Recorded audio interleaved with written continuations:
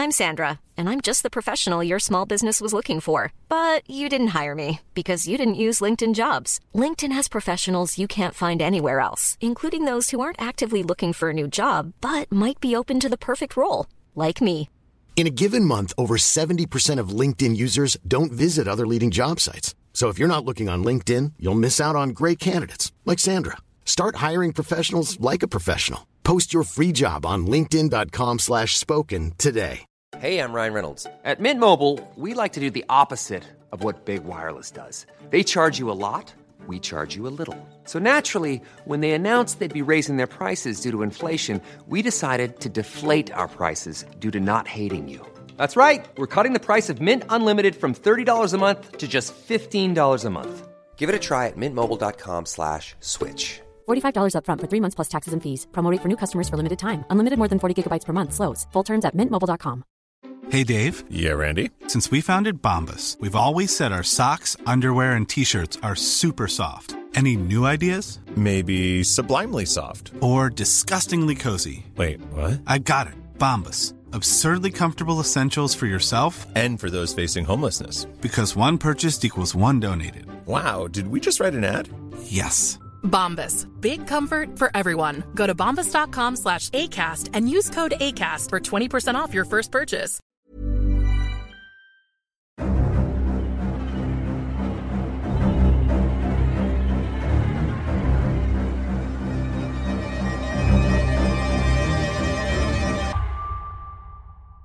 Welcome to The Trader, a Traitors podcast. My name's Matthew and I'm a writer, reality competition TV fanatic, and 100% faithful.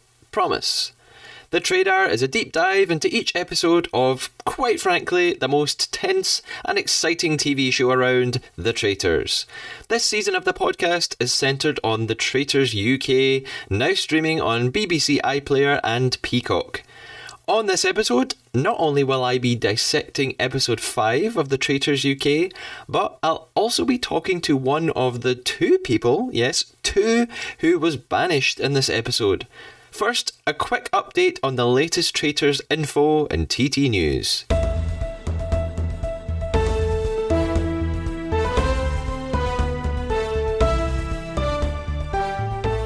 First, a piece of news I am loath to share, but feel duty-bound to. UK and Channel Island residents, you could be the owner of a legitimate Traitors cloak. The BBC are running a Telly Treasure giveaway as part of this year's comic relief celebrations. Various pieces of TV memorabilia are being offered to entrants, including one of Graham Norton's Lush jackets, a Villanelle outfit from Killing Eve, and one of the Traitors cloaks from our favourite show. The giveaway is free to enter, although you can only enter once, sadly, and you have to be over 18. The competition closes on the 18th of March, and I think if you were to win, you have a moral obligation to donate the cloak to me. I'll post a link to the giveaway in the show notes on your podcast player. A Traitors US update. Now that the Traitors US reunion episode has aired in the States, a winner of the series, no spoilers at all, has appeared on Andy Cohen's Watch What Happens Live, just as host Alan Cumming did last week. In the interview, this winner was asked about their post-reunion thoughts on other players, including the Traitors' performances, which includes previous guest on The Trader, Christian de la Torre, and who they thought was the saltiest contestant at the reunion. I'll put a link to the clip in the show notes, so if you're a Traitors US fan and you've seen the finale episode, you should check that out. Finally, some good news following on from that for UK people. The Radio Times has confirmed that the Traitors US reunion episode will air here in the UK and pretty soon. The episode, which reunites the Traitors US cast, will be available on BBC iPlayer from Saturday the 4th of March and will air on BBC Three on Sunday the 5th of March. Perfect timing for my upcoming interview with US contestant Angelica Conte. Check out the reunion episode and then send me your questions for Angelica ASAP. It's now time for a deep dive into episode 5 of The Traitors UK, after episode 4 left us hanging on a nail-biting cliffhanger. Let's find out who is about to be the third banished player.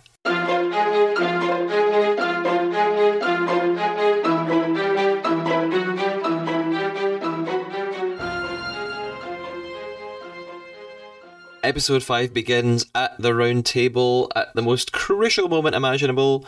The votes are tied between Alex and Ivan, and Amanda has the deciding vote. Now, Amanda sort of misleads us a bit here. She says, Alex, you've lied, and that's morally wrong. But, she turns over her slate, I've gone with Ivan. Detective Maddie then says, oh, Ivan, because she seems like she knows that he's a faithful, she knows what's about to go down. Ivan then has to stand in the circle of truth and gives the best goodbye speech ever. He is a writer after all. He says, Tom, this was your big flourish, and here's the prestige. That was not my card. I'm a faithful. Because, you know, Tom's a magician, obviously. Hannah is absolutely furious with everybody. They all can't believe what they've just done. They've got rid of another faithful, third time in a row. Hannah's really mad that Tom essentially manipulated most of the voters. Maddie even says to him, maybe you can't read people as well as you think, which made me laugh right in that moment. Although I think Tom was probably blinded by his need to protect Alex, which I guess is admirable in some ways, but he completely got it wrong. Poor Ivan. Claudia then reminds John and Alex that one of them will be murdered tonight, so the tension is not even over yet for all of the players. So we leave the round table, we start to hear some discussions around the house. Again, Hannah is absolutely furious that Tom swayed everybody. Matt says to Alex, if John gets murdered, you're a traitor, because they're still assuming that one of the three people who was put on trial is a traitor, which they're obviously completely wrong about. And this suddenly makes me realise that Tom getting everyone to vote for Ivan was probably a really bad idea for him, because it increased his girlfriend's chance of being murdered from 33% to 50%. One of the three people on trial was going to be murdered that night, either Ivan or John or Alex, and Tom just helped get rid of Ivan, so there were only two people to choose from for murder. I wonder how much he really thought about this. That night, we go back to Traitors Tower. So, the decision has to be made. Is it going to be Alex or John murdered tonight? Amanda begins by saying that Alex has to go. They need to break up the couple. They need to break up Alex and Tom. Wilf and Alyssa, though, say, well, if they kill John, it will make everybody suspect Alex and thereby Tom even more. Although Amanda really isn't convinced by this. And we leave that on a little bit of a mini cliffhanger, and we go to breakfast the next morning. Amanda and Alyssa are in first, so they've got a chance as traitors to have an open chat before anybody else arrives. Alyssa says she really feels like the guilt is getting to her at this point, and Amanda agrees.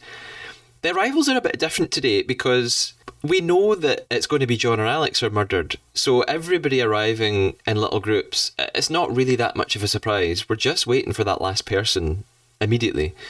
Tom is obviously very nervous because there's a 50% chance here that Alex ain't coming back. And they're all still convinced that one of the three people on trial was a traitor. And it's at this point it becomes even clearer. This was a genius move of the traitors, actually, to not put one of themselves up, even though Wilf kind of wanted to do it. The decision to just put up three faithfuls has worked out perfectly. It's made everyone incredibly suspicious of the faithfuls. So it's really worked out in the traitors' favour. They did a good job here. Alex then finally walks through the door. The others all realise, therefore, John is murdered, and therefore John was a faithful. We have a little flashback back to Traitors Tower, and we see them all agreeing, actually, killing John would be the best idea, because it'll put eyes on Alex and away from then. We then cut to John in his sort of murder interview when he's given his envelope, and he's given the news that he's been murdered. He's quite clearly fuming and trying not to show it. He also says, I was popular, people liked me. Okay, I was surprised by this. I'm just going to say it. That's not the impression I got, but you know, we see a very edited version of events, so what do we know? Amanda then at breakfast stands and raises a glass to John. I've just written down in my notes here, lol. it seems like no one looks at Amanda and thinks, that's weird, why is she doing that?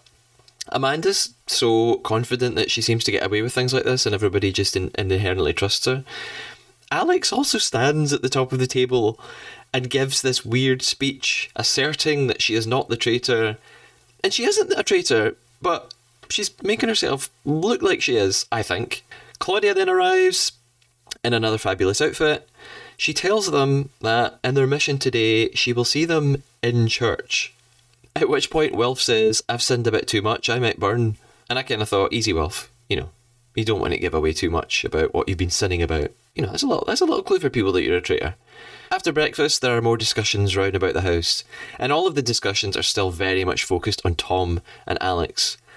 But Hannah does then pick out Alyssa, and she says she thinks Alyssa's a bit too quiet. She didn't like her reason for voting last night. Last night, Alyssa voted for Hannah and claimed that she sort of couldn't really think of anyone else. So Hannah's a bit suspicious about this. Alex then also says she thinks it's Alyssa too. And during these conversations, Wilf is present. So Wilf's getting to hear what the other faithfuls are thinking. He's getting a bit of inside information here. He's really at an advantage. We then move on to the mission. So it's this mission in the church. And the church is full of people in really creepy gold masks. It is quite spooky. Other than that quite cool visual element, I hate this mission. I know I say this every episode, I'm sorry. But it's kind of a pointless... It's the mechanisms of the game. Some mechanisms of the game I think are a bit pointless. They're in teams again. I don't know why they put them in teams in missions. They have to run down an aisle just to go and sit in a confessional box and listen to Claudia say some numbers, and then run back with the number that Claudia just said out loud to them. It's a bit silly. There's no skill involved there, other than running. Solving the riddle in the big book at the front of the church is kind of the only proper game element. I'll give it that. I like that they have to read a riddle, and the riddle leads them to an object which someone in the room is wearing. So I like that problem-solving element to it, that logic side of it. In this mission, the shield is also introduced, and we find out that, okay, I'm going to go back on what I just said. I said there was no point in there being teams. I guess there is a point in there being teams, because whichever team wins this mission will have the chance to enter the armory later on and win a shield, which will protect them from murder, not banishment. So, okay, I take it back. Being in teams, it does have a reason. In the first round of this mission, Theo is nominated to be one of the people who runs to the confessional box and listens to Claudia. He immediately forgets which line in the book he's supposed to look up, has to run back to Claudia, who then says, "You're joking, babe." This really made me laugh. We do a few rounds of this kind of pointless game, and the winning team is Theo, Amanda, Hannah, Alex, Wilf, and Tom, which means one of them later will be winning a shield which protects them from murder. Before they leave the church, though, Claudia thanks the congregation of these masked figures, and then two of them stand up. They remove their masks, and it's Amos and Kieran. They're back in the game. We thought that they'd been banished instantly in the first episode in a really cruel, amazing way, but they're back. I mean, on one hand, I'm happy for them. It's nice that they didn't really get kicked out of the game. On the other hand, it sort of diminishes how cool and exciting that was in the first episode and how brutal it was. So now it feels like, it wasn't really that brutal at all. So, I'm on the fence about this one. Anyway, Amos and Kieran are back, and there's applause and there's confusion. I'd possibly be a bit annoyed if I was in the game and, these two people came back, having missed a couple of round tables, and now I've got to contend with them again. And Wilf says as much in his interview. Andrea is buzzing, because Amos was her train bestie when they arrived, so it's actually very sweet to see them have a little hug. So it's very cute. At the end of the mission, they have also added to the prize fund, and the total is now £47,700. We then head back towards the castle, and in the jeep, Amos speaks to the others he's with and says, "If you haven't found any traitors yet, they're not going to add more in. I'm a faithful." because he also has to convince them that he has come back as a faithful. The audience at home is shown that Amos and Kieran are faithfuls. They're returning to the game as faithfuls. They're not traitors. But the other players don't know that. It's quite smart of Amos to theorise like this and to come at it from that angle, that if there are no traitors have been banished yet, they're probably not going to add in another one. That makes sense. Although it would also be very smart of the producers to not do that and to put in another traitor. Alyssa tells Amos in the Jeep very openly that she's quite sus about Tom, who is sitting right beside her. Of course, she's faking it. She's a traitor. She's just trying to shift attention off of herself because she knows that Tom kind of suspects her.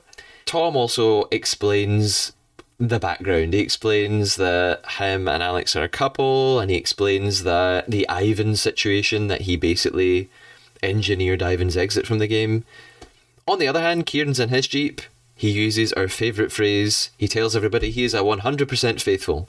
And he says he thinks that Alex is totally different from when he first met her when they arrived. That's a very quick assumption. I mean, he's been with her for maybe half an hour, and he reckons that she's behaving differently. It's also a very wrong assumption, because she's not a traitor.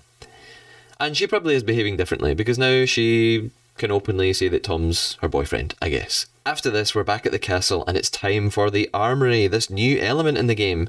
Claudia calls the winning team, and she reveals the best thing ever: a secret bookcase door. My dream is to have a secret bookcase door in my house. One day it will happen. I'm manifesting it here and now. Tom then, because he's a magician and he's smart, he thinks of these things.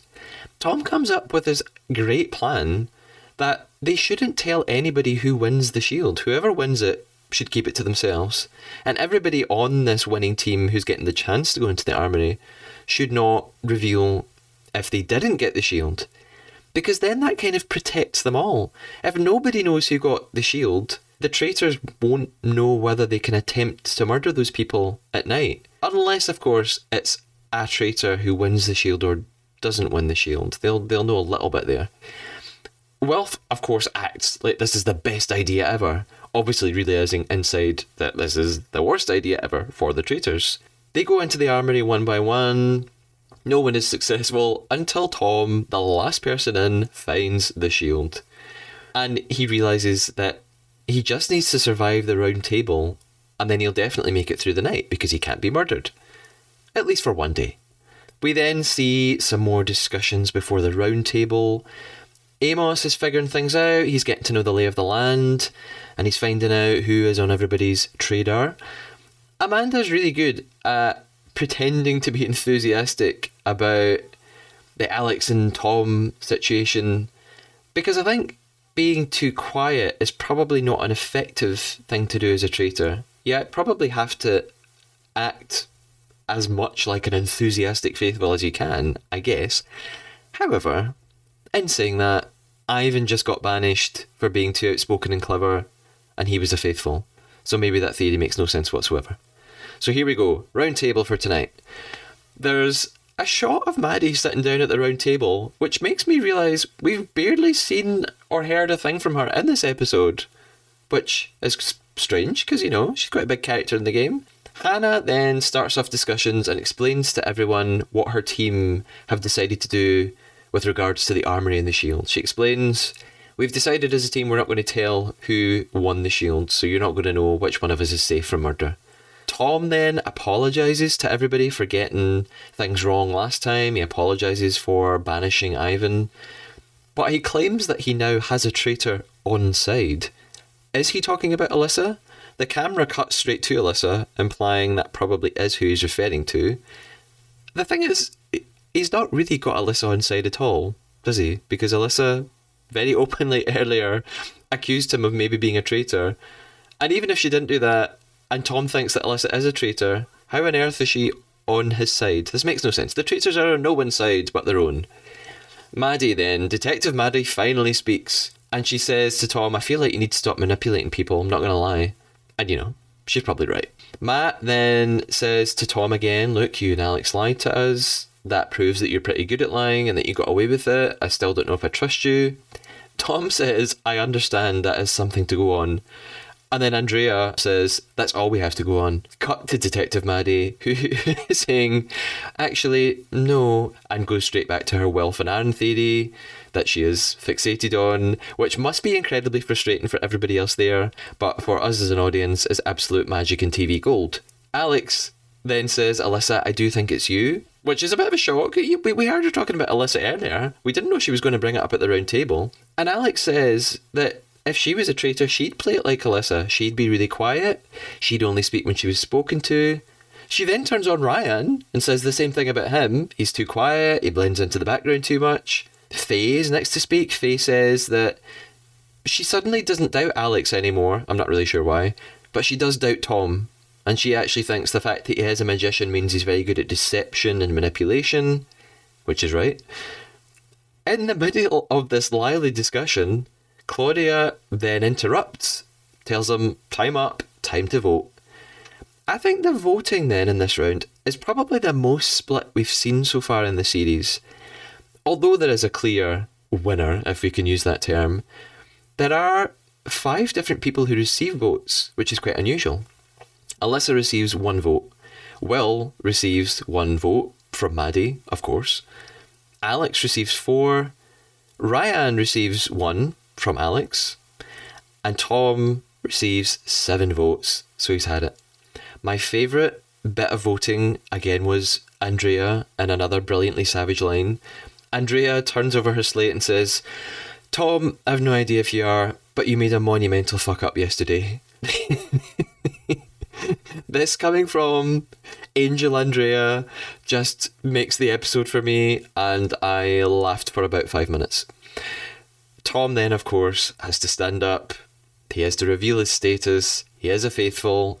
Alex is obviously very upset. That's her boyfriend. She has to just watch him leave, and she's not going to see him now for who knows how long. Meryl then very quickly says, I knew it. Detective Maddie straight on the case and says, whoa, that's a bit dodgy. And conflict starts to rise between the two of them. They start bickering back and forth. We've had 4 faithfuls banished in a row. It's no wonder everybody's tempers are a little bit frayed. Wilf says then something really strange. He says, Tom would have been the best chance to find a traitor, and Faye agrees with this. Huh? What? Tom would have been the best chance to find a traitor? Have they already forgotten last week?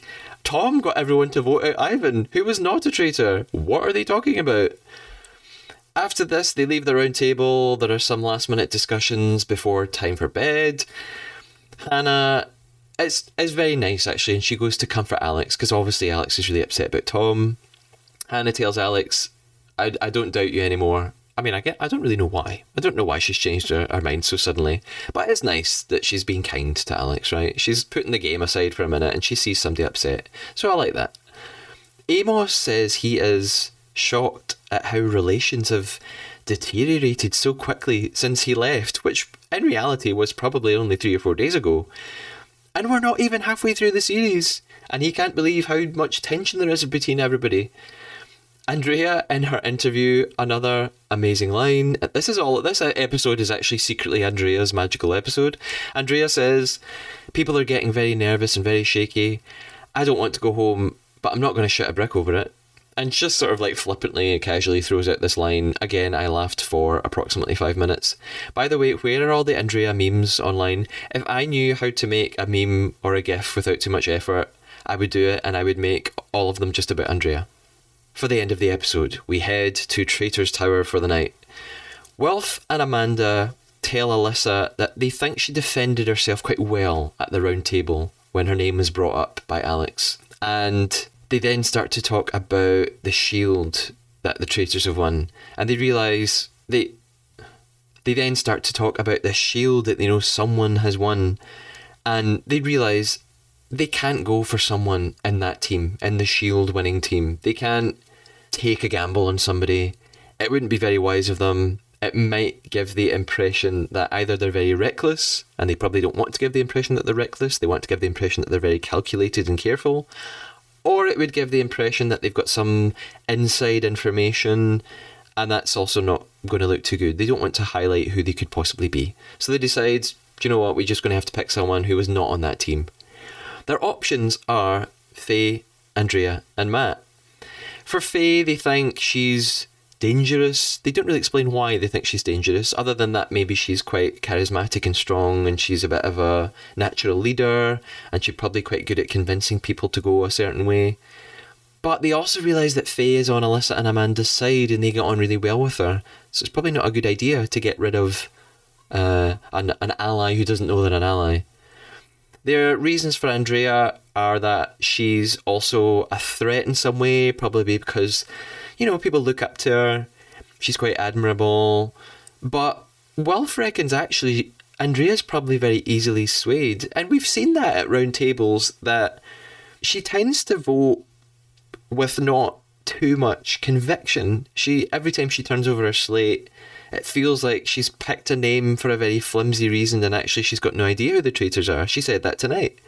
Wilf also acknowledges that Andrea will never be banished. Everyone loves her so much. Obviously, they're only human. They're never going to accuse her of being a traitor and try and banish her. So at some point, the traitors will have to murder her. That's the only way they're going to get rid of Andrea. They also think she will build a strong relationship with Amos because they're train besties. And it's not good in the game to have people who are really close and get on well and work well together. The traitors don't want that. They want fractions, and they want people to be in conflict with one another. Matt is their third option, and they think that actually Matt is probably a bit smarter than everybody seems to think. They think actually Matt is quite observant at times, and that might not be good for them because he might pick up on who they are. And the episode ends with these possibilities. It's either going to be Faye who's murdered, or Andrea, or Matt.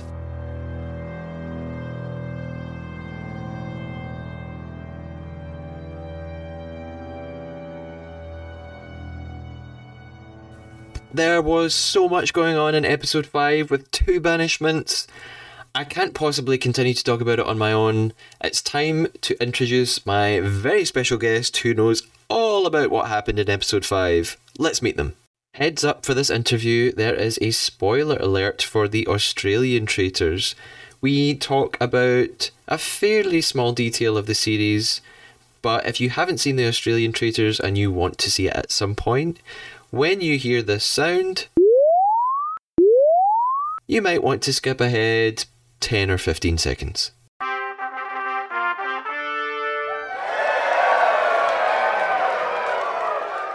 My special guest for this episode of The Trader is author, games expert, and gone too soon faithful Ivan Brett. Ivan, welcome to The Trader. How you doing? Thanks. Yeah, I'm good. Oh, it breaks my heart when someone says gone too soon, because, I think everyone was gone too soon, wasn't there? There was nobody horrible in the whole show, so... But yeah, I would have loved to stay there and spend some more time in that castle. Yeah, I bet. Now, I'm guessing you are probably very busy these days. Previously, I've interviewed some US traitors in Pennsylvania and LA. When I spoke to your castmate, Nikki, a couple of episodes ago, she looked like she was comfy in bed in South London. Where do we find you right now?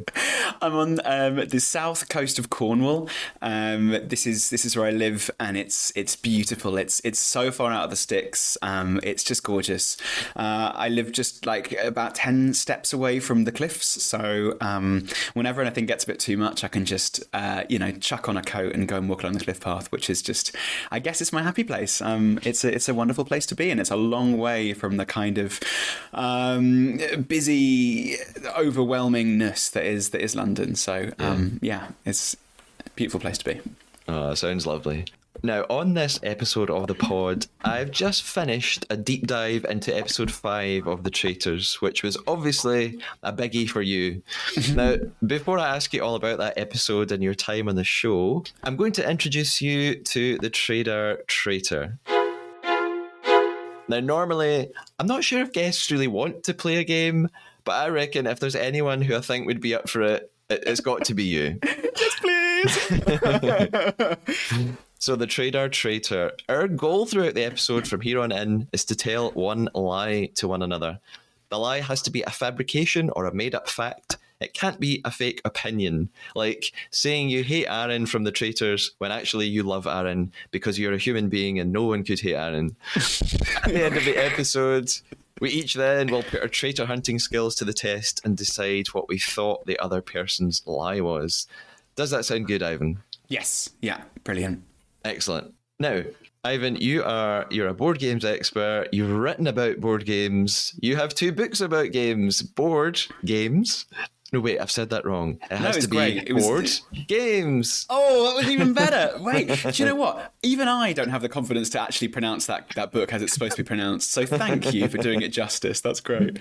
You also have The Floor is Lava. Now, Yeah. I have to ask, what is your favourite board game and what is your favourite non-board game apart from The Traitors? Oh, good question. In terms of board games, I mean, I really like, surprise, surprise, I really like social deduction games. Yes. But I don't know if they can be counted as board games. But things like, Secret Hitler and Werewolf, those kinds of games, obviously, I adore. In terms of actual, fully fledged board games, I really love Carcassonne. I've had lots and lots of history playing Carcassonne with friends. You can play it 1 player, you can play it 2, 3, 4 player, and each different kind of combination, it changes itself. It's simple, it's lovely. You end up building a little map together. It can be very strategic, very mathematical, or it can be totally random and chaotic. So I recommend, if you haven't already played, I mean, everyone's played Carcassonne, right? But yes. It's a lovely game. Non-board games, again, anything social deduction, but I'm going to have to put in a good word for my good old friend Dungeons and Dragons here. A lot of my career now is taken running D&D. So it'd be weird if I didn't say this one. It may not be the best tabletop RPG. It may not even be in the top 50% of tabletop RPGs, but it's certainly the one I've found the most easy to bring new players into the world of role-playing games. Yeah. And so for that reason, I use it a lot, maybe more than I should, because Wizards of the Coast are not the best publisher in terms of encouraging their community to create content.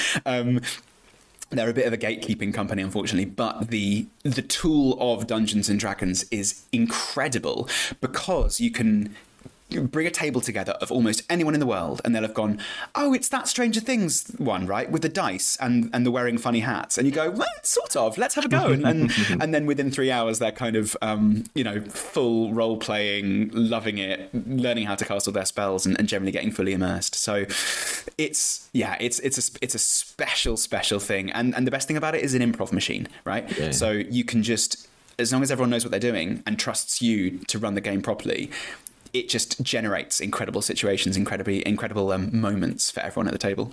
Yeah, good game. I'm a bit of an amateur at D&D, but I do love it and love Carcassonne. That's a favourite of mine. Oh, good. Now, will you be playing the Traitors board game when it comes out, or will that be too triggering? I've already played the Traitors card game, and yeah, when the board game comes out, I'll definitely give it a play. I think the thing about it is, you don't need a board to play the Traitors. So the question for me is going to be, what value does it add, right? All you need to play Werewolf is people. Mm-hmm. And that's the beauty of this game. And I think it's what made the TV show so sort of addictive as well, is that there's not that many gimmicks. It's just, I mean, Claudia Winkleman is like an excellent gimmick. But apart from that, it's pretty much just the game that we all already know. So sure, the board game will add a couple of bits of interesting, maybe it'll add some extra content, but if it shies away from the actual game mechanics of the Traitors, it'll be disappointing. It needs to fully lean into secret role, everyone's working out what it is. If you do it, you win. If you don't, they win. Done. Yeah, I've wondered as well how it will differ from the card game. Yeah, I'm not sure what's going to be introduced. All I've seen in the preview is it contains a real round table, right? Which, that's cool. That's great. Like, I love a round table. I don't know. I feel like they could go too high tech. And like batteries not included kind of thing, where you stick it in and it's got all the lights and things. But I really hope it's just very, very simple. Basically, all the clobber you need: a shield, some slates, some chalk, the rules. A wind-up Claudia, maybe. Yeah, a Claudia figurine in the corner. Yeah. A clockwork Claudia just kind of circling behind you. Now, I have a question from Twitter. This is from a user called Divarazis. I think Divarazis is a play on Divarators, the Dutch Traitors, yeah. I think. Divarazis asks, what inspired you to take part in the Traitors in particular, I think they mean as opposed to any other TV show or reality show. What is it about the Traitors that appeal to you? I had previously applied to The Circle, and part of the reason why I thought that was quite an interesting show to apply to was the playing a role part of it. But I felt comfortable doing that because with a screen and time to write your responses, you could quite easily, as a fiction writer, I could quite easily kind of fictify, if that's a word, fictionize. What's the word? Make up a pretend character and stay in role. And again, with my dungeon mastering, I'm quite happy sort of playing the role of a person. But also, I have so many tells when I lie. I'm a really bad liar. So I think it was interesting applying to the Traitors because I never, for a single second in the application process, wanted to be a traitor. The reason why I applied is because I wanted to be a faithful. And this was nothing to do with, how much screen time I'd get or my portrayal or wanting to appear honest. This was simply because I love playing this game, especially as a faithful. I find it so interesting. Looking for people's, whether they hold eye contact with you for too long or not long enough, figuring out their voting record, doing the maths on who they voted for and that kind of thing. Those are the kinds of deductive processes that I just absolutely adore. And I suppose the other thing was that I run these kinds of games a lot. At the time when I applied, I was running games of Werewolf weekly in a youth centre in Tower Hamlets. I run them online for the company I work for. I've run them in corporate environments. I run them with my friends. So I always get to run them but never play them. So I thought, what better opportunity to actually properly play a really in-depth version of the game than on the telly. In a way, I actually think that experience didn't help, probably hindered, because what happened when we got there was it all became very real. And I think a lot of strategy and tactics went out the window, at least for the faithfuls, who didn't have the same power to really strategize over the kind of the booming chaos. Yeah. So I think for a lot of the faithfuls, many of whom are full-fledged geniuses. I mean, you've only got to look as far as Imran, Ryan, Alyssa and Andrea to realise you've got some proper 170 IQ people in there. And I don't think any of them got to stick to their strategy very long because it's not the same as playing it with some beers around a table. It's a completely different experience. And in a way, I'd love to go back and just play it a bit more raw because for the first few days I went quite high strategy and then people were just like, this guy's got too much strategy. Now, you've already answered my next question, which was... Sorry. No. I was going to ask if you wanted to be a traitor, but you didn't. Would you agree, though, that the traitors, there's an advantage to being a traitor? Yeah, absolutely.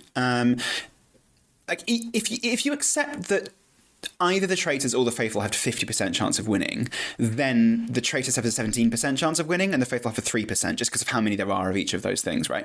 But if you accept the traitors have a bigger than 50% chance of winning because the game actually leads itself well into traitors winning, then it becomes more like 25 to 2%. So there really isn't there is no advantage of being a faithful. The only way being a faithful is good is if you know when they recruit and then base your strategy around being recruited. But because there's no way to know when they recruit, there is no game-breaking strategy as a faithful. There's an optimal strategy, but too much of that's chaos for it to really make a big difference. Yeah. So, yeah. We can all agree that if it's 50% traitors, 50% faithful in terms of who actually wins, there's only 3 traitors to begin with. So a traitor seen individually is much more likely to win than a faithful. Yeah. Can you see them changing the rules maybe for future seasons? Do you think they could alter it in any way? I think that the basic mechanics have to stay the same for the show to stay the same. And the more series there are, they will, of course, divert from those basic rules. And I hope they don't dilute the series by doing that. Having said that, all of the minor things must, by design, change. They'll never do another dinner party scene like the one they did. They'll never have people being on trial again like they did this time. There are dozens of different sort of faithful roles that you can do, like the seer, the soothsayer, the doctor, the bodyguard, that could easily add some really fun new mechanics. There are lots and lots of ways in which you can just adjust the game slightly, but the kind of the basic faithful versus traitor role, it could change. But I think doing it would probably make the show begin its descent into cancellation. Yeah. Now, I have some episode-specific questions for you. So, I wanted to ask about episode 2. That was the episode where you had the mission with the bell ringing.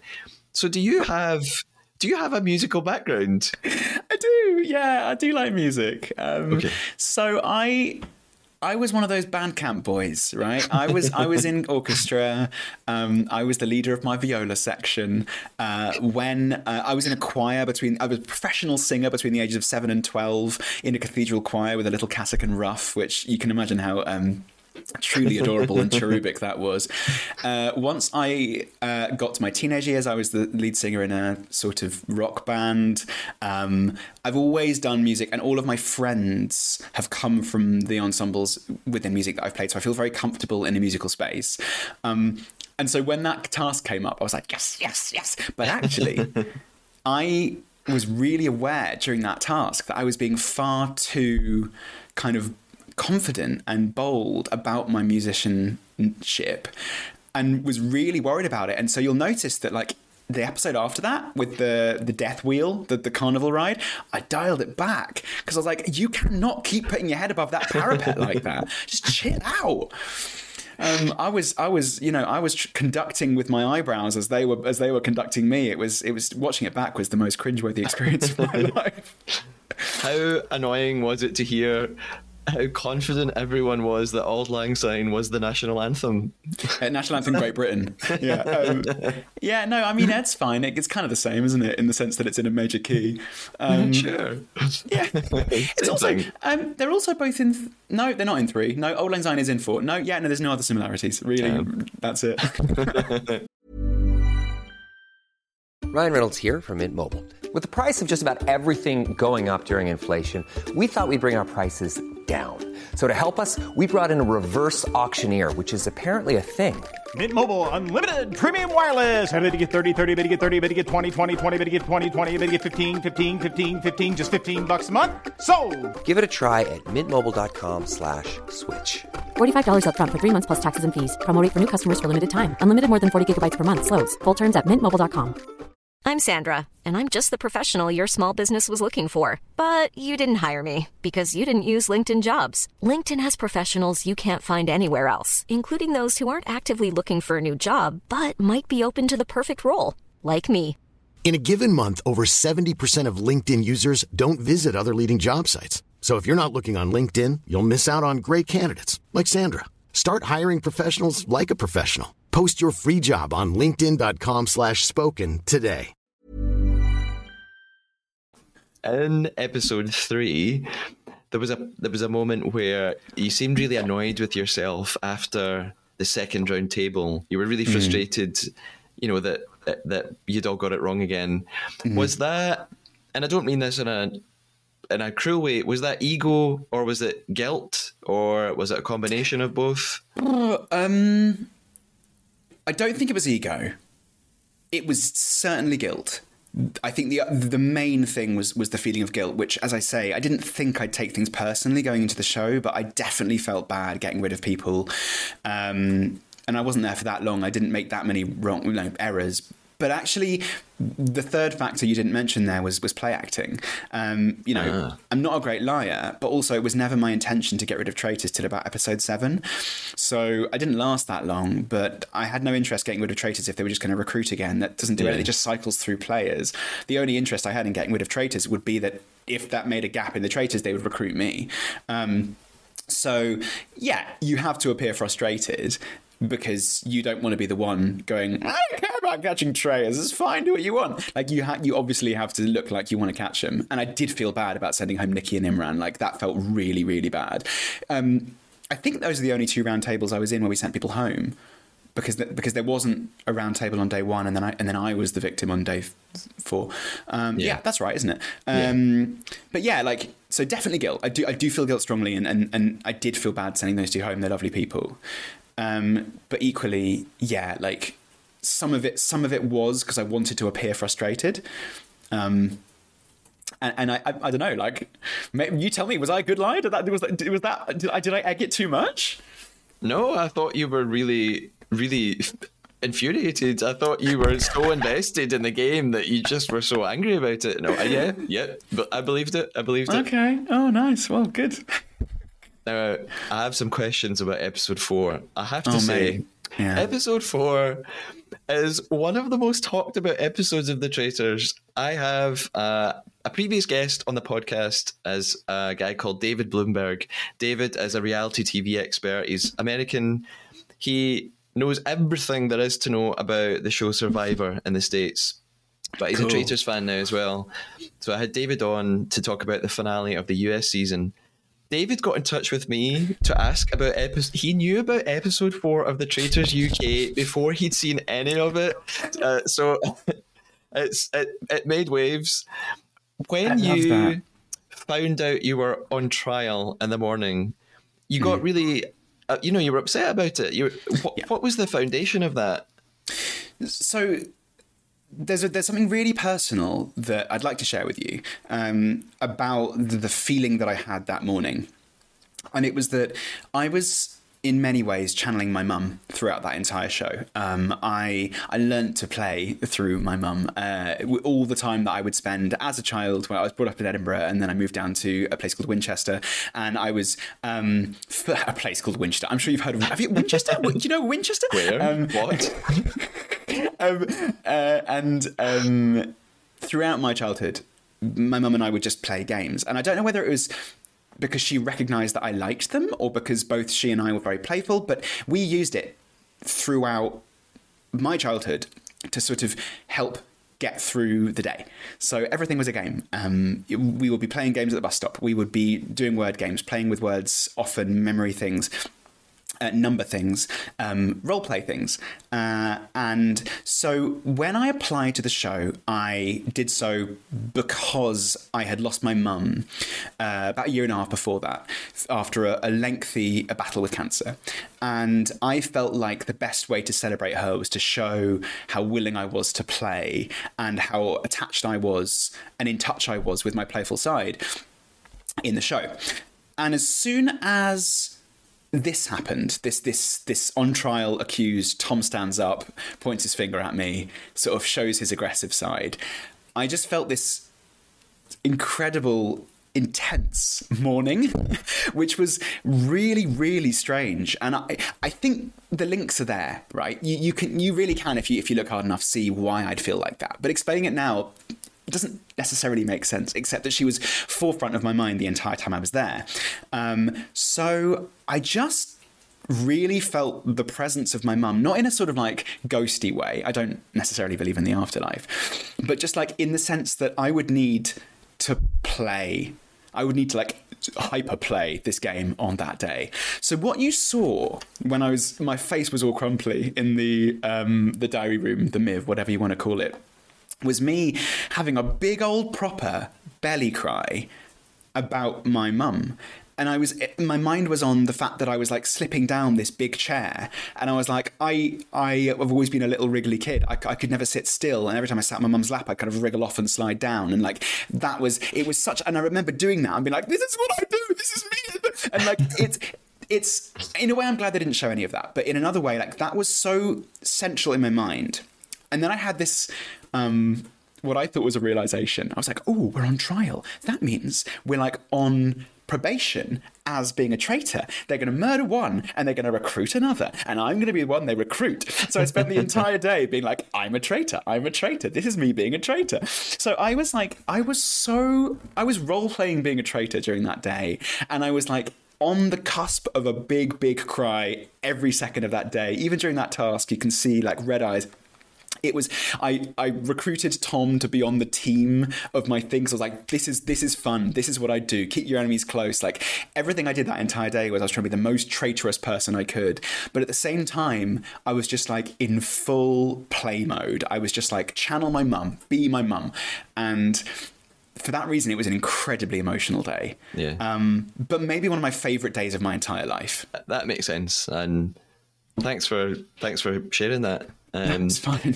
Something else that happened immediately after this idea of the trial came up is that you suggested that Alex or John must be a traitor. And even at the round table, that theory seemed to stick, that one of you must be a traitor. Why were you so certain about that? I was thinking about what I would do if I were in Traitors Tower doing that trial thing. And I, erroneously, this was definitely wrong, I had reasoned that one of the traitors would try to exonerate themselves by getting on trial, not being voted out, and then obviously not being murdered and being like, cool, great, that means I'm faithful, right? I just felt like it's something a traitor would do. And they considered it. And actually, I think Will offered to put himself on trial, and the others were like, don't be stupid, don't do that. Yeah.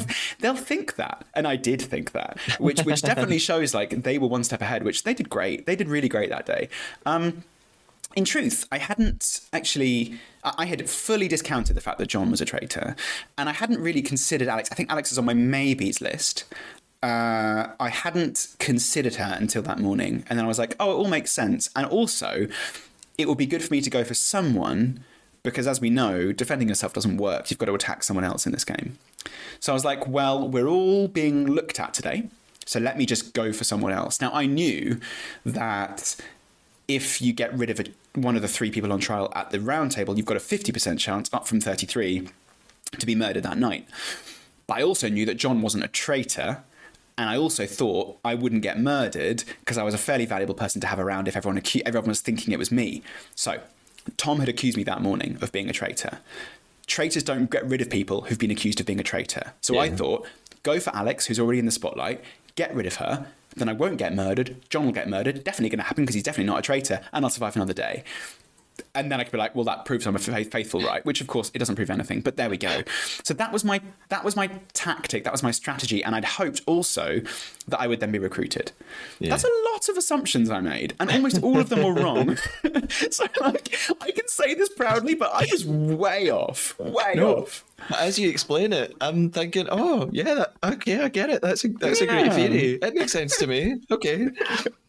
Now, you just mentioned John. I have to ask about John. He comes across as quite aggressive in the programme. Is that the magic of TV tricking us, or was John difficult to be around? That is the magic of TV. You can take out all of the I'm sorry buts and all of the apologies and all of the retractions and all of the space between the aggressions, and somebody can seem far more monstrous than they actually were. This is not to say that the way he spoke to Aaron at that one round table was not wrong. It was wrong. And Aaron's response to it was legitimate. And John, I believe, saw the error of his ways and apologised. And the evidence to show that that's true is the fact that when John got murdered, Aaron went, I'll miss that guy. Now, tell me, that's not Stockholm Syndrome. He's apologised to him and they've made good. And they've seen eye to eye and they respect each other. And now they've moved on from that. Yeah. And I think, I've seen it from both sides, right? I have been a reality TV fan for as long as hopefully anyone has. And now I've been on one and I've seen both sides. And I recognise that personal attacks are easy and you don't think they're real people. And even though you know they're real people, you don't think about it when you send that tweet. And it was so funny because the Traitors ended and then I was watching Apprentice and I wanted to write something really snarky and personal about somebody on The Apprentice. And I was like, hang on, that's literally what I've been slagging people off about in the private chats for the last couple of weeks. And I didn't do it, and I felt great about not doing it. I was like, that would have been quite a funny, sassy tweet, but I'm not going to do it. And you just don't think about it. But no, do you know what? I haven't hung around with John for a while, but every time I speak to him, he's lovely. I respect him. And I think that it is so easy to demonise someone based on their portrayal on TV. We were there for 24 hours every day. The cameras were rolling, multiple cameras every day on everyone. So there's hundreds of hours of footage from every single day and you see one. Yeah. And that's all you need to know. Yeah, sure. You've hinted at this a little bit then. So at the round table, you suggest that Alex is a traitor. Mm-hmm. I think you've already answered this. Were you actually certain she was a traitor or was that a tactic to save yourself? fully self-preservation. The only person I was certain was a traitor at that point was Amanda.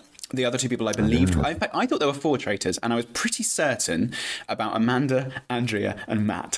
So, even a stop clock, right? I had, on that day, big suspicions about Wilf and Alyssa, because they had big cries after the Red Breakfast, and I couldn't work out why.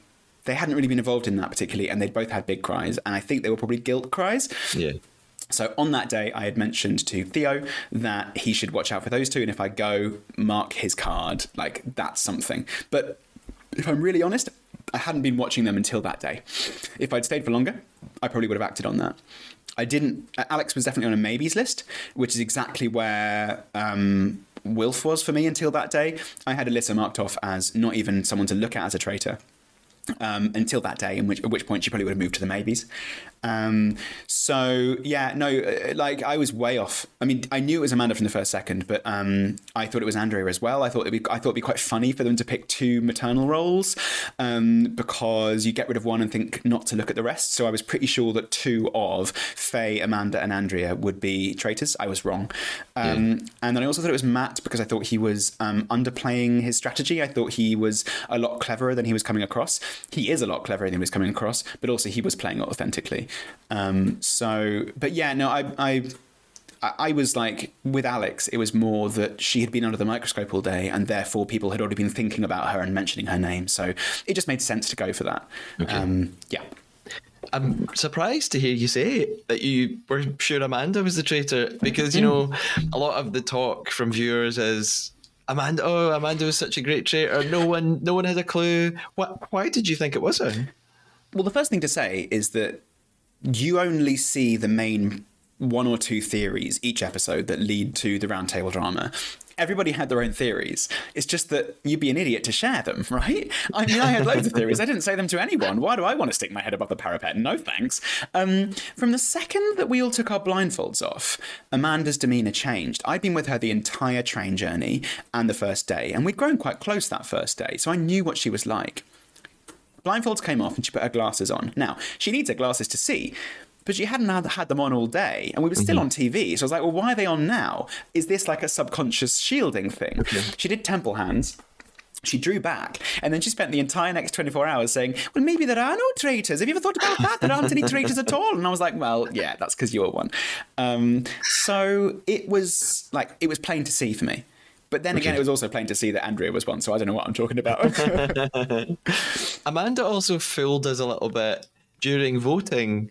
I feel like she sort of deliberately held off. She suggested that she was about to vote for Alex, and then at the last minute switches and she turns over the slate and it's you. I mean, for a moment, did you think you'd escaped banishment? I can't remember, if I'm honest.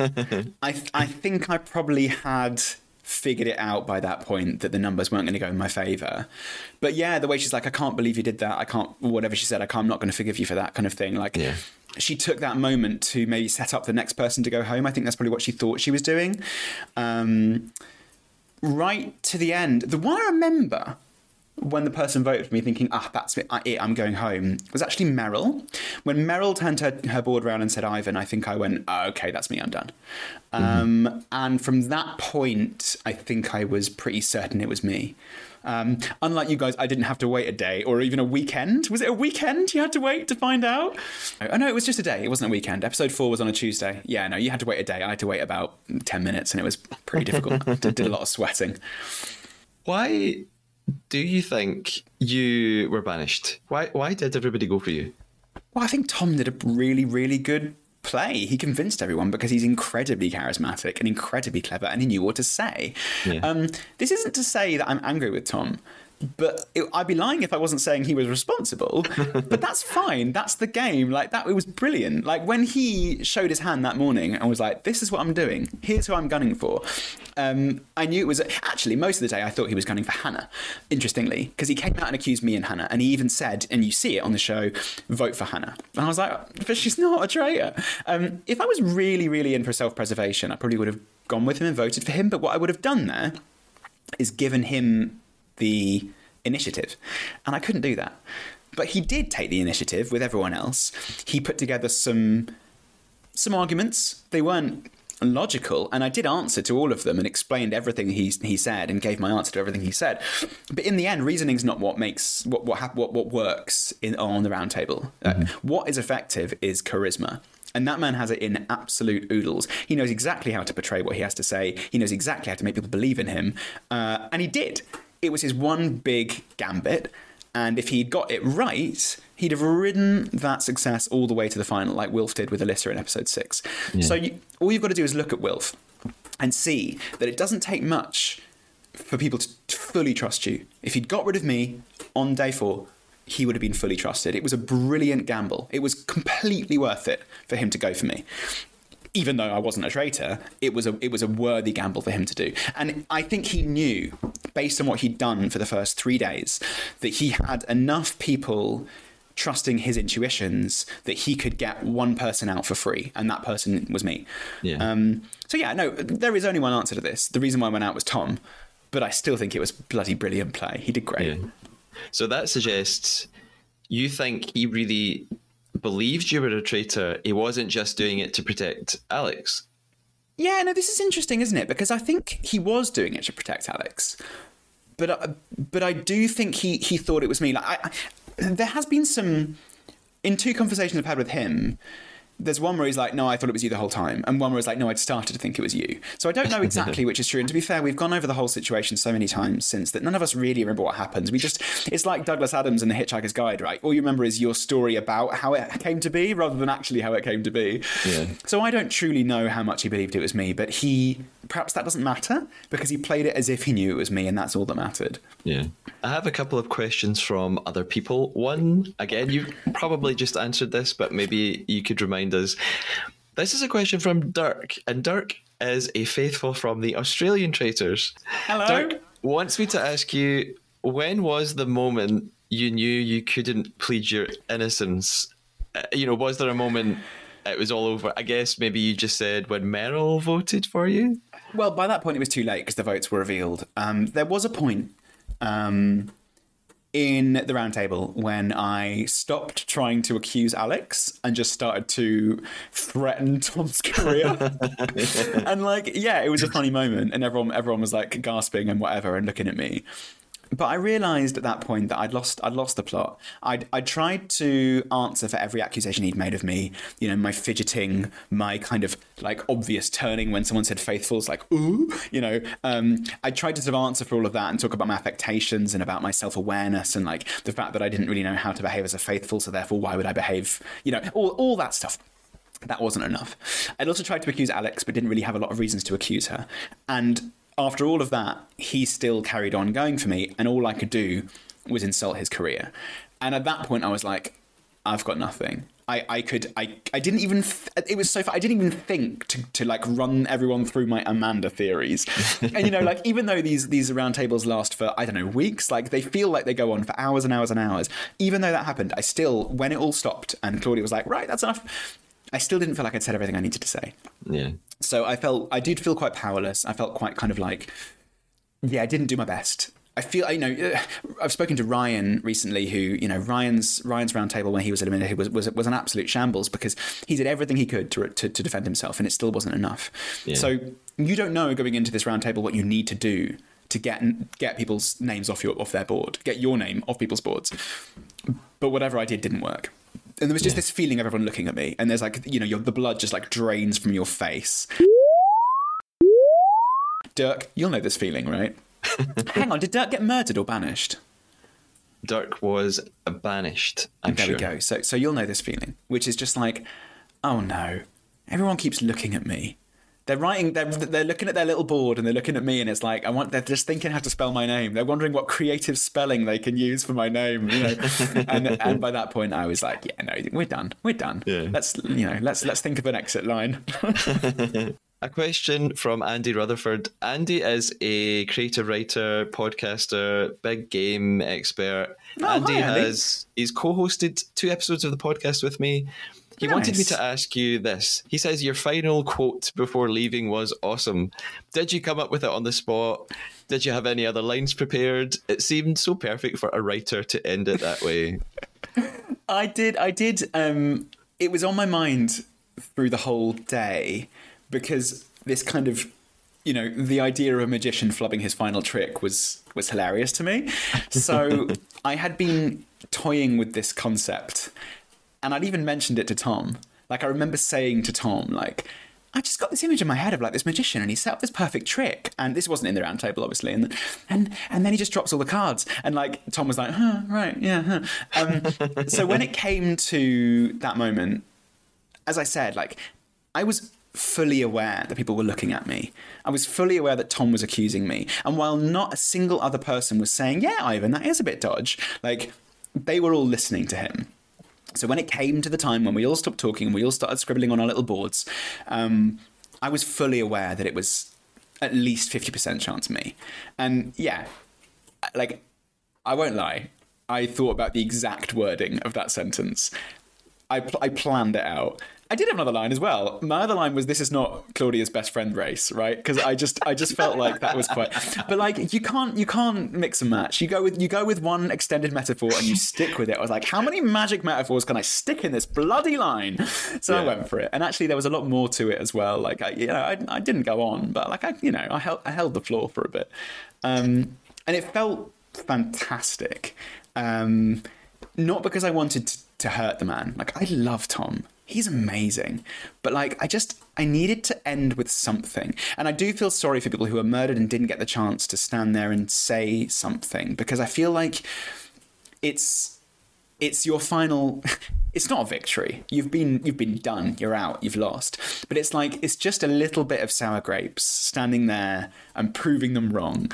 And it's been, I know, I'm not, again, no spoilers, but having watched the US show and the Dutch show and the Australian show, like, those are some of the best moments of the entire series, when people get to stand there and with a smile on their face be like, nah. That's what it felt like. As a fellow writer, I am here for an extended metaphor any day, so thumbs up. When did you then actually find out who the traitors were and whether your theories were correct or not? It was a few days. So there was a while when I was stuck in my lodgings, and then I eventually got to go home, and I went on a big walk. The intensity had been a lot. And as I say, I live in Cornwall. Like, I'm quite used to kind of quiet, and I felt weird. So I got home, packed a bag. I think I slept a single night, and then I just went on a train and just hiked across Dartmoor, and I had no signal. I didn't. There was a WhatsApp group, a burgeoning WhatsApp group that I was a part of, but I was like, right, see you later, guys. I'm walking now, and I just did some wild camping, because it's the only place in England that you can wild camp. You can wild camp in Scotland, and I hiked, and halfway across, I got food poisoning. I ate a dodgy chicken sausage, let's just say that. And I had this like weirdly delirious night where I was camping under a tree, and the tree was, it sounded like there was a river nearby, but there was no river nearby. And I eventually, at some point in the night, realised the tree was buzzing, and there were like wasps in the tree. And I think it probably was that, actually, because there are some like parasitic wasps that live inside bark or whatever. But I was like obsessed all this weird night with the idea of like, there are wasps in the tree. There are like, and it was related to the traitors in some way. It was like, there are wasps here. Like, and then I woke up vomiting, and I was weak and like shivering and pale and like sweaty all over. And I was in the middle of nowhere. I had to hike 7 miles to the nearest road, and then I had to hitchhike back to the nearest town, which took me, like, I think I woke up at like 6. So I was awake the whole night, but I got up at like 6. It took me like 4 hours to walk about 7 miles, while I could barely walk. I was staggering. Got to this road, and I was like, okay, it's catching up with me. The exhaustion, the burnout, like whatever. And I eventually hitchhiked home. I got in through the door. I basically went to bed and didn't wake up for about 3 days. Mm-hmm. And then I woke up and Amanda had been eliminated and had joined the WhatsApp group. I guess Alyssa had been out before that, and Amanda was there just like sharing all the goss. I was like, I'm back again, and I kind of awoke from this from this weird sweaty frenzy to know what had happened in the last 5 days. I see. That's a weird story. I don't know why I said any of that. The answer is the WhatsApp group, I guess. Okay. As someone who loves games, then, which mission that you didn't get to take part in do you wish you had been able to do? Ooh, fun. I mean, the escape room looked great. I fancy doing that little bridge. The bridge where they're shuffling along and they're blindfolded on a bridge. Oh, yeah. That looked fun. Mm-hmm. I'd love to jump out of a helicopter someday, but also I don't like swimming very much, so I don't think I would have enjoyed that very much. Okay. The barrels looked fun. Did you like the barrels? I did like the barrels, although I've come up with my own game theory about the barrels. If I knew that there were going to be other barrels along the way, which they do know, I wouldn't bother pushing the first one. I would just walk most of the way and halfway along then start picking up barrels, because they push the first barrel. That's such a good point. And then just abandon them and change them. A waste of energy. Walk most of it. Pick up some barrels at the end. You need to be on series 2, and you need to demand. You need to find Fergus and be like, Fergus, get in here. Barrels. And then you know exactly how to do it. And I'd win that challenge. Mm-hmm. Another couple of questions from Twitter. Alan asks, have your perceptions changed on some of the Faithfuls or Traitors now that you've watched the show? Hey, Alan. Not really. No, I mean, obviously the only thing we didn't get to see was the Traitors Tower, and I enjoyed watching that. But it didn't change my opinions about any of the people. I mean, I was very impressed with the way Alyssa kept 2 identities going. Whereas I think Amanda and Will basically played the same character in and out of Traitors Tower. I think Alyssa had 2 separate personalities going on, which was massively impressive. I don't think anyone showed a different side of themselves on the TV that I didn't see, because we saw a lot and we all talked all the time. Yeah, I mean, I was just proud of everyone. I was just watching it being like, you guys did great. This was great. I loved you guys. I just generally feel a huge sense of pride and belonging. Alan asks another sort of two-parter. He asks, would you do it again with reality show stars in the mix, like the USA version? And if so, which celebrities would you like to see in the castle? Hello again, Alan. I don't know. I don't really care who is in the castle. I'm not really bothered about celebrities too much. Although recently I was walking through Paddington and this guy was smiling at me and I was like, oh, here we go. And then I sort of smiled back and then it was Matt Lucas and I was like, and I sort of didn't speak to him, but I was just like, that was fun. Yeah, I don't know. Yeah, I'd do it again. I love this game. It's great. I kind of don't... I could give or take the TV thing. My life has basically returned to normal, which I love. I'm doing more games conventions and, people are buying copies of my books, which is amazing. But I don't think anything's changed. Obviously, at the time during the show, all you had to do was put hi in a tweet and it'd get 500 likes. Whereas now it's basically back to where it was, which is fine, by the way. That's good. That's fine. I'm very, very happy with my lot. I like my life. So the only reason I do it again is for the game. And yeah, I have since being on the show, I've played this game plenty of times. I'll play it again in a castle. That's great with free food and that's all cool. Do not care who else is in the castle. Whoever it is, I will be trying to figure out who I can connect with, who I can align with, who I can scrape for hints and clues. It doesn't really matter who it is. Yeah. A final question. I asked Nikki from the Traitors this question as well. What single piece of advice would you give someone who's about to start playing the Traitors as a faithful? Ooh. Blend in. Okay. I think it really doesn't matter if you find out who the traitors are or not. Right? Because what are the traitors like? They like if you befriend them. They like if people think it's you. What don't they like? They don't like somebody who's thinking too hard. Blend in. Mm-hmm. Enjoy the experience. Don't work too hard trying to find the traitors.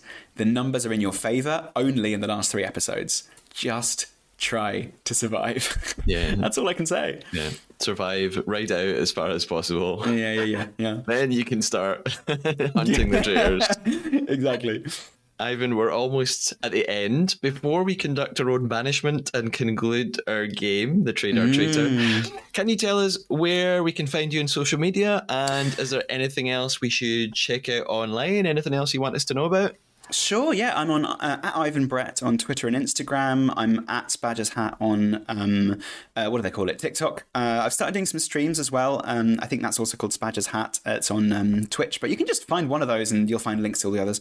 I do a podcast with Ryan and Wilf from the UK show called It's Just a Game.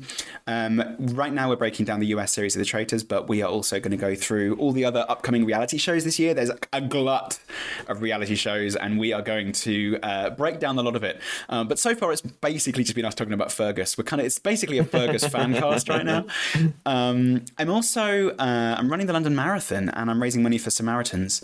I am of the age which is one of the most vulnerable sort of suicide sort of sections of society in of all of us, which is sort of men in their middle ages, and it's become very, for various reasons I don't want to go into, it's become very. I've become very aware of the fact that this is something we need to raise awareness for. So the very least you can do is check out what the Samaritans do and familiarise yourself with the resources that they offer for free. But the very most you can do is check out my social media and I will give a link to, I don't even know what it'll be right now. I literally found out today. But at some point in the next week or so, I'm going to get a link up there to sponsor me to run the marathon. I might do it in a Traitor's cloak. Who knows? It's going to be fun. I'll share that link as well in the episode show notes, and that's great that you're doing it for the Samaritans. It's really, really important. Now it's time for our mini round table. We've been playing a game. We've been playing the Traitor. I told you a lie. Ivan, did you tell me a lie? Yeah. Did you tell me more than one lie? Yeah. Okay, that's good, and that goes in my favour. That means if I guess one, I've got more of a chance. Yeah, I wasn't sure the first one was enough of a lie. That's why. Oh, it's a clue! It's a clue! I can't remember anything you said, Matt. I literally don't remember a single thing you said in the entire. Not that it wasn't memorable. Now I'm thinking about it. I remember that you okay. I got it. Okay. Well, I'll give you time to think. I'm going to give you my theories. Right. Sure. I have a few. Mm-hmm. But I also think you're really good at games, and I think that my most obvious guess will not be the right answer because you're probably so good at this, you deliberately made me think it was a lie and it wasn't a lie. So I'm going to tell you what I first thought it was, but this isn't my guess. Okay. At first I thought it was that you applied to be on the circle, but now I think that was too obvious, and that's not my guess. I'm just putting it out there. I think your lie was that you lived in Edinburgh for a while. Is that right? Well, I did attempt to make you think that I hadn't applied for the circle. And I'm very impressed that you didn't fall for that delicious biscuit. I thought you hesitated too much when you said it. And I really did. I did. I sort of got stuck on the hesitation, but it was an intentional hesitation. So first of all, well done. But I'm really sorry to say this. I was born in Edinburgh and lived there for the first 5 years of my life. And I don't know if you actually think this is a good Edinburgh accent, but sometimes I can just switch into it. And when I applied for the show, they said, "What's the best lie you've told?" And I said, I used to sit in a Bristol pub. And I used to pretend I was Scottish during freshers, and I just have whole evenings where I just speak in a Scottish accent, and then I'd go home and feel super guilty about it because I'm not Scottish, but I just thought it was quite a fun game to play. Ivan, that is a pretty good Scottish accent. I'm really impressed. It's not bad, right? It's okay. It's not perfect, but it's all right. Yeah, I've heard real Scottish people with weirder accents than that. So that's you're not doing. You're calling it weird, mate. I told two lies. The first one is that my favourite board game is Settlers of Catan, not Carcassonne, though I do like Carcassonne. And the second one is that I found out who the traitors were from Alyssa, not Amanda. Ah, okay. Sorry. Okay. Any idea what I lied about? Is the guy who asked the question not actually a co-host of the show? That is true. No, okay. Andy's been on 2 episodes with me. Breakdown episodes. Then I don't know. I wasn't. I'm afraid I trust you too much. What was it, mate? It was very early on. It was.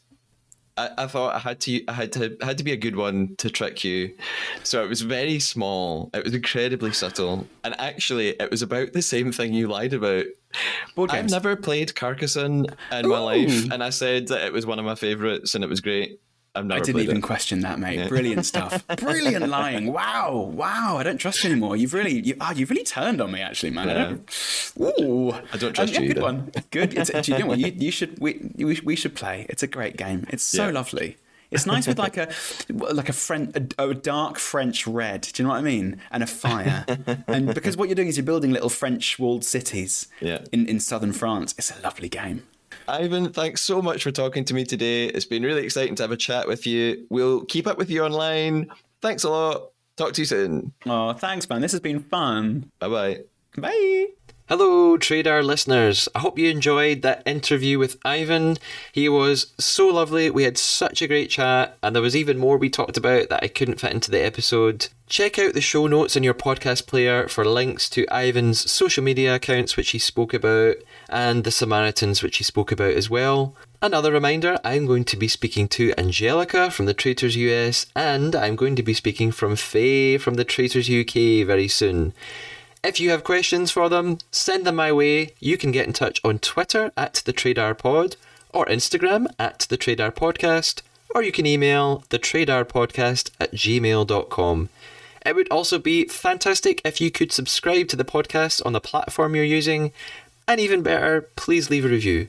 The more reviews and subscribers, the more easily other fans of The Traitors will be able to find the podcast. I'll be back with episode 6 very soon, and I can't wait for you to hear it. Until then, stay faithful.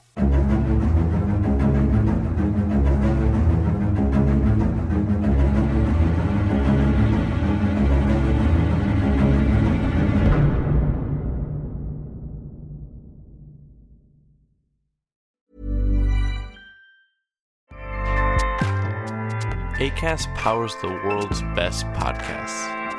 Here's a show that we recommend. The Real Housewives is a guilty pleasure for most, but if you're looking to not feel guilty about that pleasure, tune in to Everything Iconic with me, Danny Pellegrino, where I break down all the messy moments and behind-the-scenes antics of Bravo's popular franchise. And on Everything Iconic, I also interview celebrity guests like Kelly Ripa, Keke Palmer, Drew Barrymore, Cameron Diaz, and more about their guilty pleasures, their past work, and so much more. So if you're pop culture obsessed and find yourself watching way too much reality TV like me, tune in to Everything Iconic with Danny Pellegrino, wherever you listen to podcasts. Acast helps creators launch, grow, and monetize their podcasts everywhere. Acast.com.